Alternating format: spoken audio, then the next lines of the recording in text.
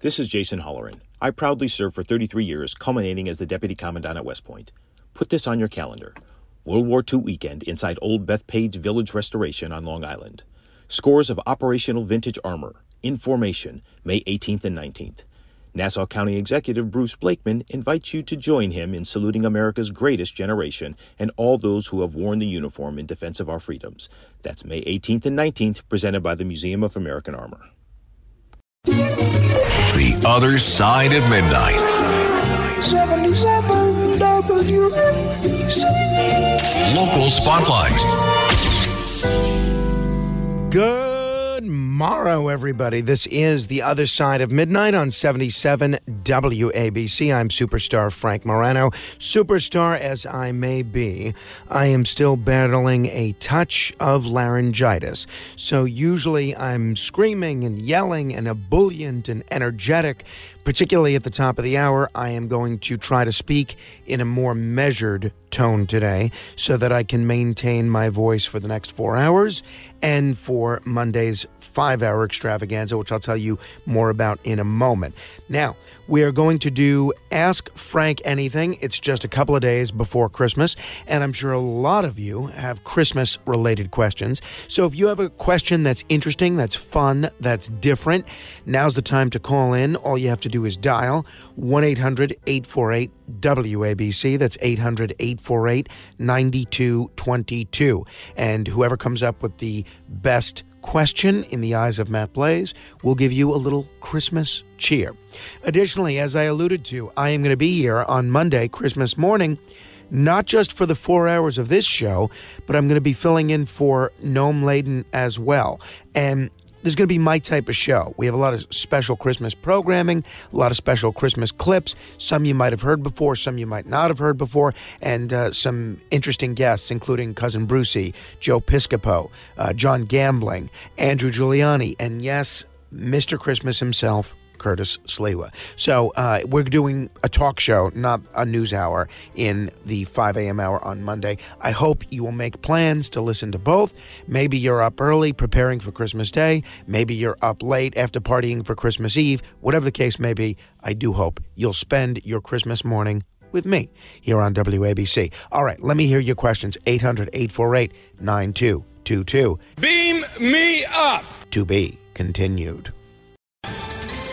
Ohio, ready for some quick mental health facts? Let's go. Nearly 2 million Ohioans live with a mental health condition. In the U.S., more than 50% of people will be diagnosed with a mental illness in their lifetime. Depression is a leading cause of disability worldwide.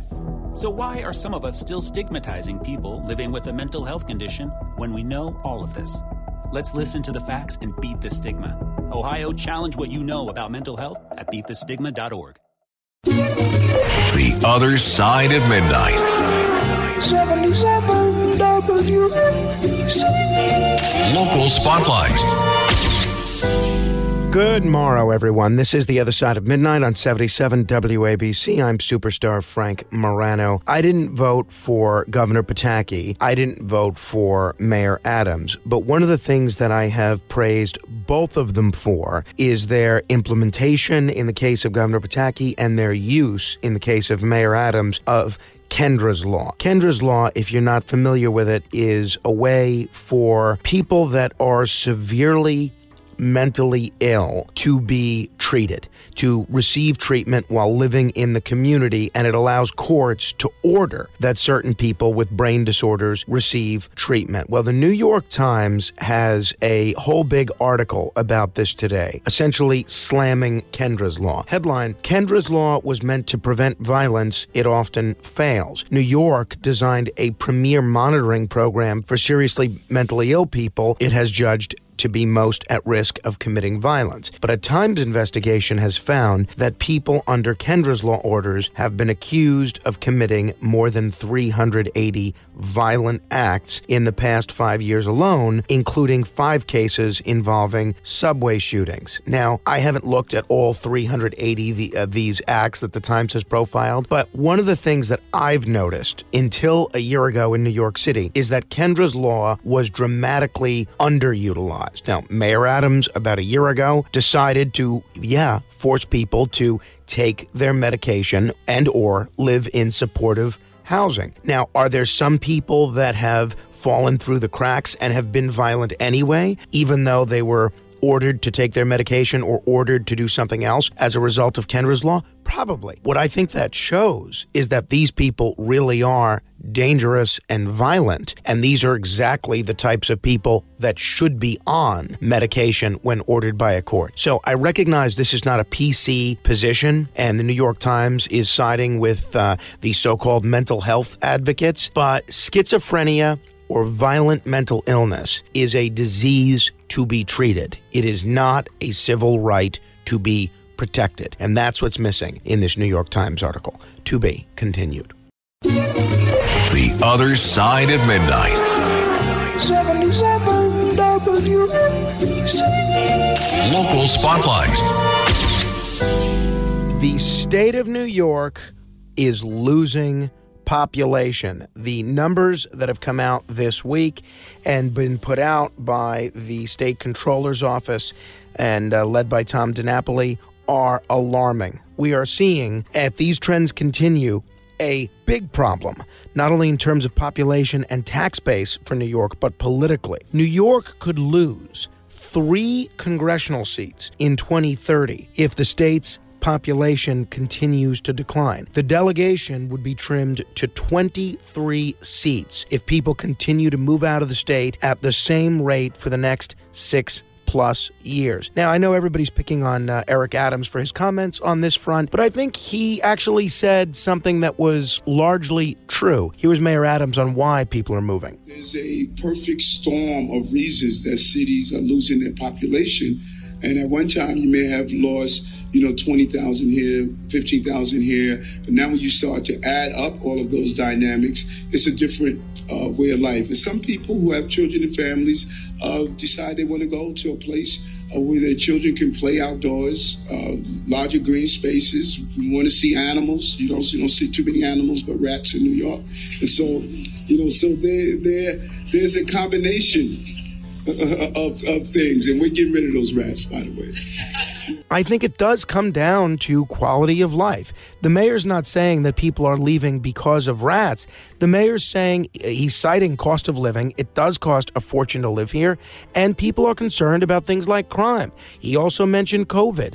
COVID is a big problem, and the related issue of the lockdowns. A lot of people didn't want to deal with school closures and having to wear a mask and needing a vaccine card to go into a restaurant. That's all playing into that. So the mayor didn't say it as detailed as I would, but I think he nailed it. It's not about weather, like Andrew Cuomo likes to say. People loved moving to New York for years, even with our weather. It's about quality of life issues. And the fact of the matter is that in almost every category, the quality of life in New York is declining. Beam me up! To be continued.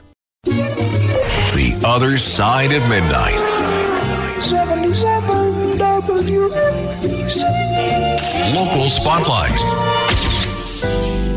Those of you that have had medical bills and not been able to afford them know how life-changing it can be to be able to pay for medicine and be able to pay for healthcare and to not. Well, close to 800,000 New Yorkers have been unenrolled from a Medicaid plan in less than 4 months. But what's even more alarming is that nearly half were dumped merely for paperwork errors. This is bureaucratic disaster at its finest. These numbers are eye-popping. Close to 800,000 New Yorkers have been unenrolled from this Medicaid plan in the last 4 months. And what's more alarming, according to monthly data compiled by the health policy nonprofit KFF, is that nearly half, 384,964, were dumped for paperwork reasons. Paperwork is, unfortunately, an unpleasant fact of life. And of course, we all have a responsibility to stay on top of our insurance coverage. But when that many Medicaid enrollees are failing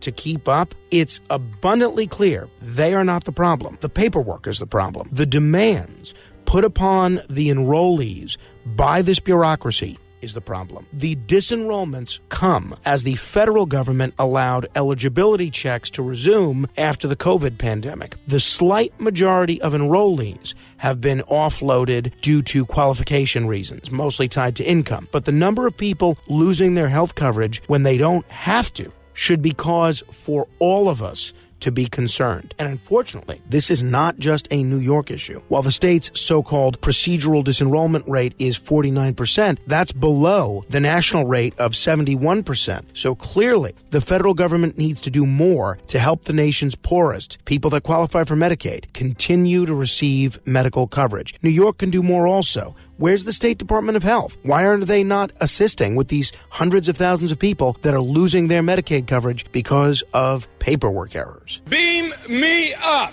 To be continued. This is Greg Kelly for Priority Gold. What does it mean to be America's precious metals dealer? It means that you're in touch with the hearts and minds of those who love this country, value our freedom, and want to protect the future. Priority Gold is that precious metals dealer. They've helped thousands of Americans back their retirement with solid gold and silver. Call Priority Gold at 888-506-6439. Receive free shipping, free storage, a free investment guide, and one of the best purchase experiences in the industry. Call now or go to PriorityGold.com.